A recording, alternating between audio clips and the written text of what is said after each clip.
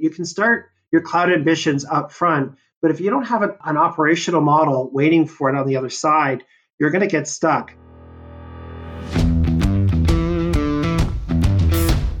Technology is transforming how we think, how we lead, and how we win. From InterVision, this is Status Go, the show helping IT leaders move beyond the status quo, master their craft, and propel their IT vision. Hello and welcome to Status Go. This is Kevin Van Wanfrans. I'm a Senior Director of Product Management at InterVision.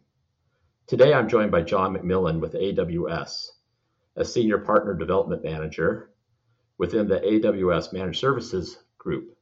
Hi, John. Hey, thanks for having me. Thank you for joining us. Today we're going to talk about the challenges that companies have making the transition to cloud infrastructure and what they can do to address those challenges. Before we dig into that, though, John, tell us a little bit about your background. Oh, sure. So thanks for having me again. I'm John McMillan. I'm with AWS, and I'm a Partner Development Manager.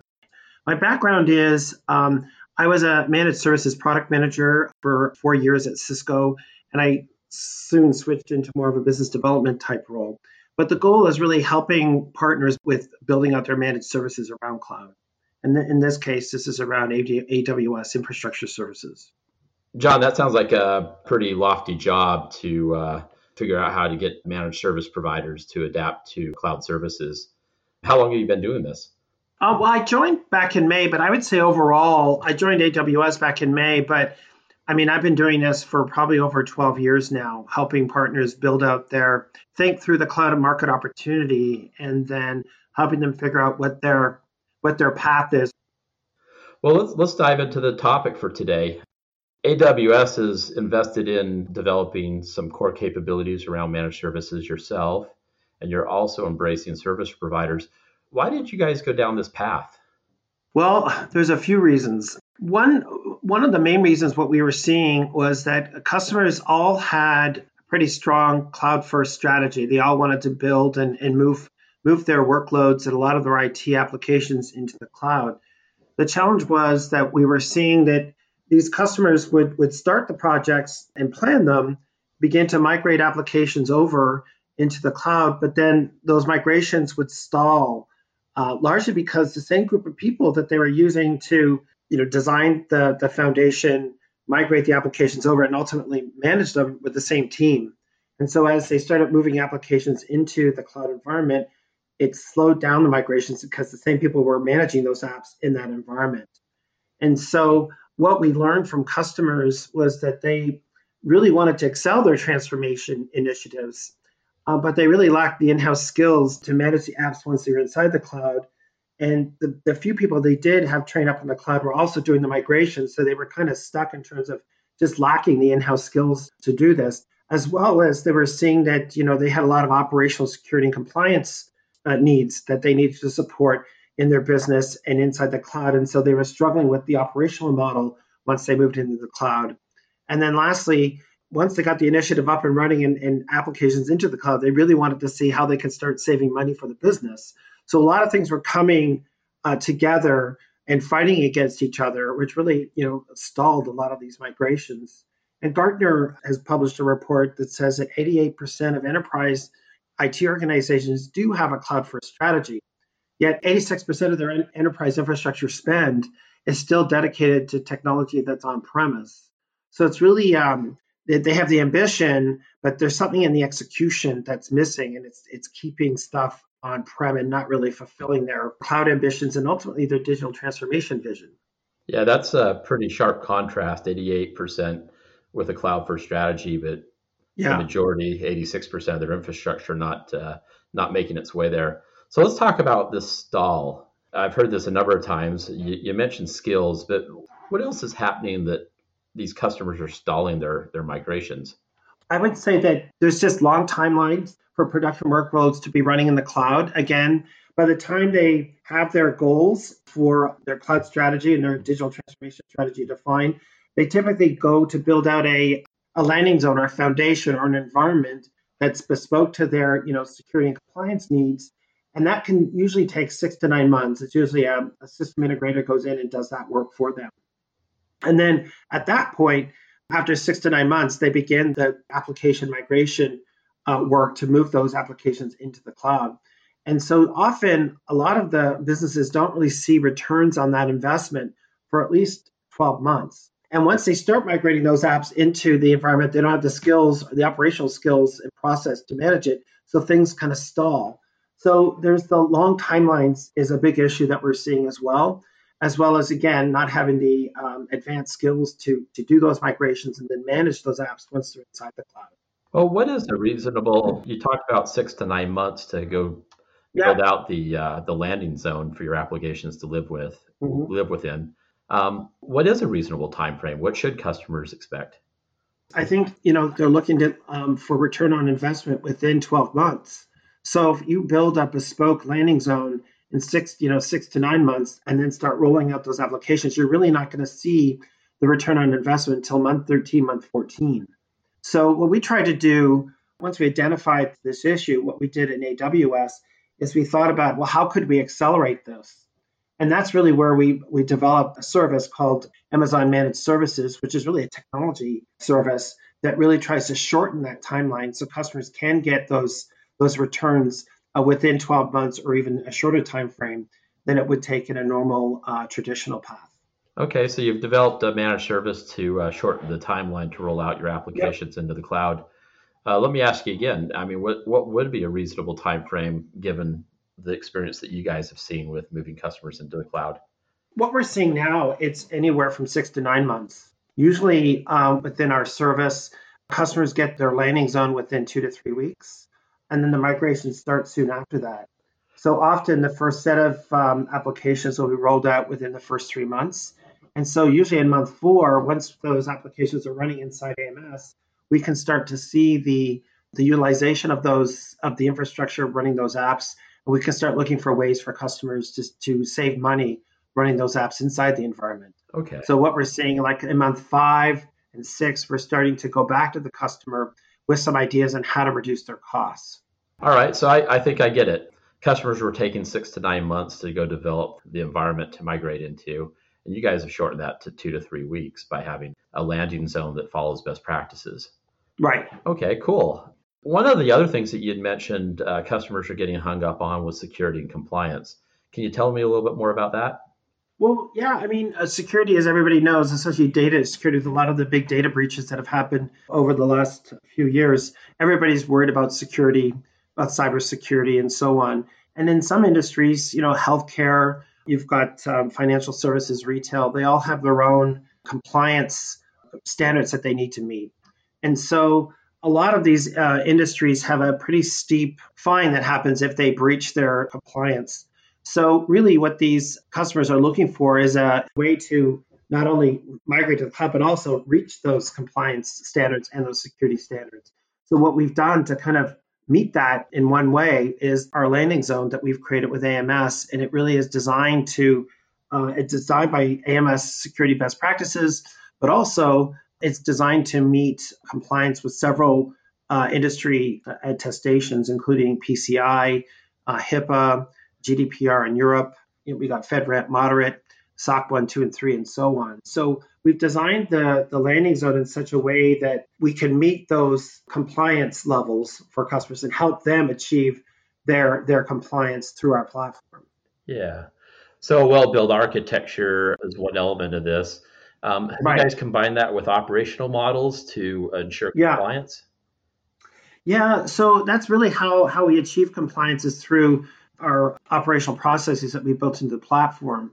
And so we follow ITIL, ITSM, and really it's our change management process that really helps us get or achieve those levels of compliance.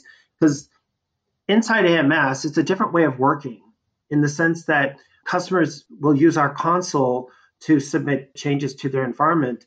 And no one gets direct access to the infrastructure or dedicated access to the infrastructure. Everybody needs to open up a ticket, a request for change, and then they'll granted access up to 8 hours. And so by doing that, we're able to track all the changes that happen inside these environments. And again, can provide customers with compliance reporting to show who went into the infrastructure, who changed the infrastructure, so they can then be in compliance with their reporting. Yeah, that's quite a difference for way I see a lot of customers managing their infrastructure on premise with more unfettered access and lack of controls around access and tracking. It sounds like you guys have nailed that down. Yeah, we have. And so, it is a different way of working. We do have customers that, part of the onboarding process is learning that. At the same time, though, because the platform is also built on automation, they're able to move a lot faster as well. What I mean by that is over 90% of the requests for changes inside AMS are done through automation. So when somebody logs in and says, I want to change from EC2 instance, one EC2 instance to another, they can go in, they have access to our automation library, select that change, and within seconds, that change is automatically changed inside their environment. So what it allows is businesses to move a lot faster because then all their developers and all of their engineering teams have access to the console and can go in and make changes in an automated way. It's fully tracked from a compliance perspective, and you're not waiting on somebody to make the change for you. You just have to execute it, hit send, and then that change is made inside their environment. So it actually increases speed once you learn how to use the console and this style of working inside this operational environment. Yeah, many of us do perceive that security is a prohibitor and slows people down, but it sounds like you guys have introduced a level of automation that allows administrators to get the access they need and move through their operations. Right, exactly. Okay, cool. Yeah. The other area that you brought up as a key prohibitor was companies adapting to this new operational model inside of AWS. Can you tell me a little bit more about that? Yeah. So operationally, it is a different way to work. That's true. All the work is done through the console. Everybody who works in the console has to have Active Directory access. But once that's set up, pretty much the people inside the customer's environment can leverage the console to execute changes. And this is kind of where partners come in. For some customers, that's a lot of work to train people on this while they want them to work on other parts of the business. So part of what I do is reach out to partners who are interested in doing this model with us, like a partner managed AMS service. What that means is the partner stands in front of AMS and they become the front end. So they execute the changes on behalf of the customer. They work on the day-to-day relationship with the customer and work with them on what changes they want to see in their environment. And then they go ahead and execute that. So they kind of take that learning layer and that level of work away from the customer so the customer can focus in on true innovation and let the day-to-day management activities that flow out of AMS and let the partner take care of that so the customer can focus in on optimization and modernization of the workloads they have inside the cloud. Okay. So this is all really interesting. You've got an AMS service that starts to address these critical needs like a secure and compliant landing zone, a compliant model, an operational model that follows best practices. You're speeding up people's adoption. Sounds like AWS has got this pretty well figured out. Tell us a little bit more about why you're partnering with partners to take this model to customers. Yeah, for a couple of reasons. Number one, AMS is a service that manages AWS infrastructure.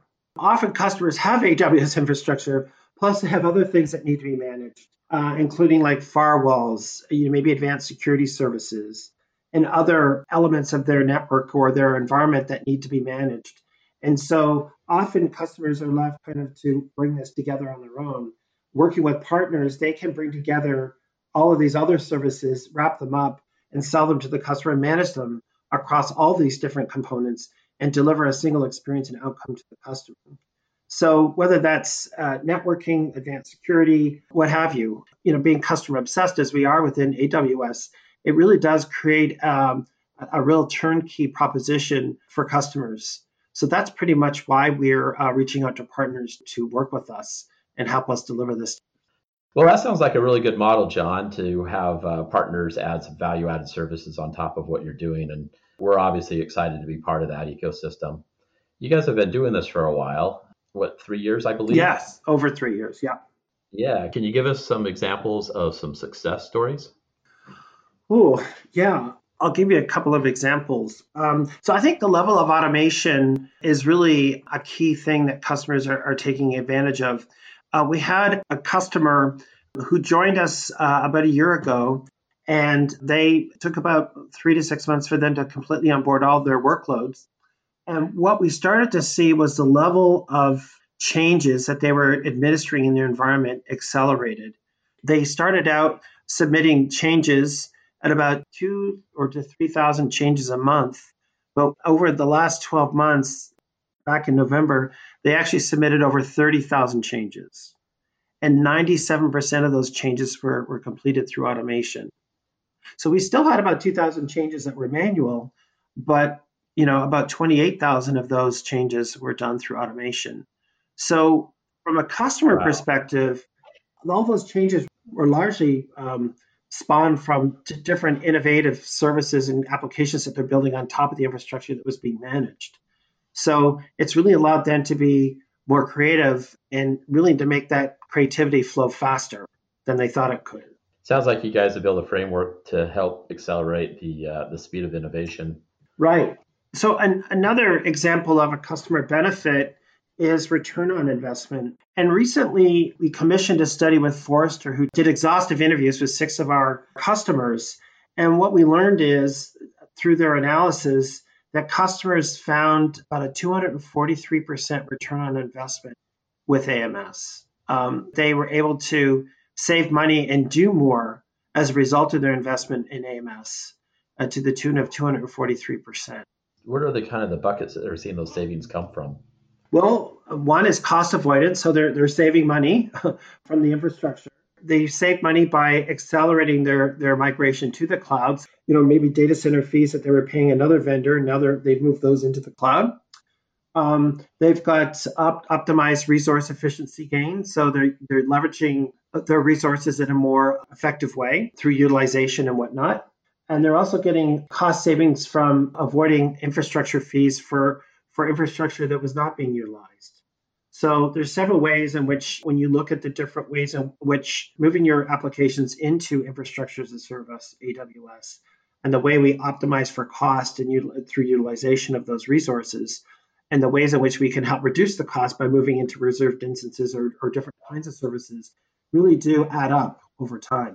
Yeah, so I'm going to save some time. I'm going to save some money. Am I also going to save against any sort of risks that I would normally be incurring that I don't have to incur anymore? Well, I would say we have a customer who's in I'll just say the financial services space. And what they were able to do, they were able to get cost savings by closing hosting facilities, and they migrated all of their apps into AMS in 7 months, about 71 apps. And what they were able to find from a de-risk perspective is they saw a 50% reduction in their major incidences. So with our tooling and our monitoring of the infrastructure, they saw fewer major incidences happen once they had all their services running inside AMS. They were also at 100% patch compliance, which is another aspect of certain compliance regimes. And they also had a 30% reduction in planned maintenance. So what you see is just kind of like from a day-to-day operations perspective, there's a lot of things that can trip operations teams up. With the regimented platform that we have and the rigor we have with automation, it really does reduce a lot of those risks. John, these are some pretty tremendous benefits. How would a customer go about exploring this and understand if these benefits would apply to them?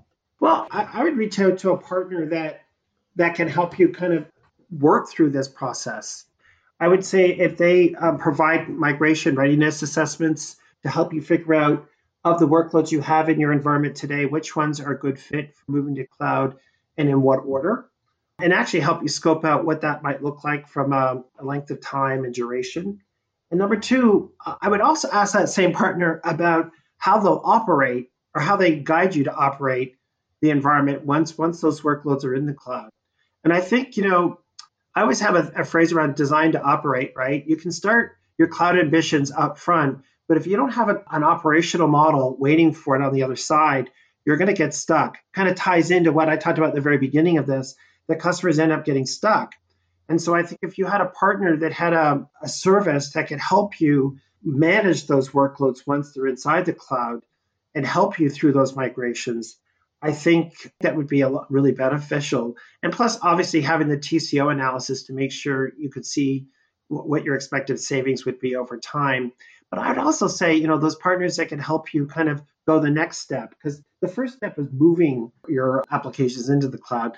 The next step is really modernizing those workloads, optimizing them for cost, and then modernizing them in terms of leveraging other services inside the cloud. So you really want a partner that can help you do that end to end. Well, John, these are some really great insights. Any party comments? I would just say that, think of operations as you make these decisions, because that'll save you a lot of time in the long run if you have a good operational model or service helping you on the backside with your migration into the cloud. John, we really appreciate you joining us today. Thank you so much, InterVision. You guys are a great partner and always great to work with you guys. And so thank you. Thanks, John. And for our listeners, if you'd like to learn more, go to www.intervision.com, and our show notes will provide more information. You've been listening to the Status Go podcast. You can subscribe on iTunes or get more information at intervision.com. If you'd like to contribute to the conversation, find InterVision on Facebook, LinkedIn, or Twitter. Thank you for listening. Until next time.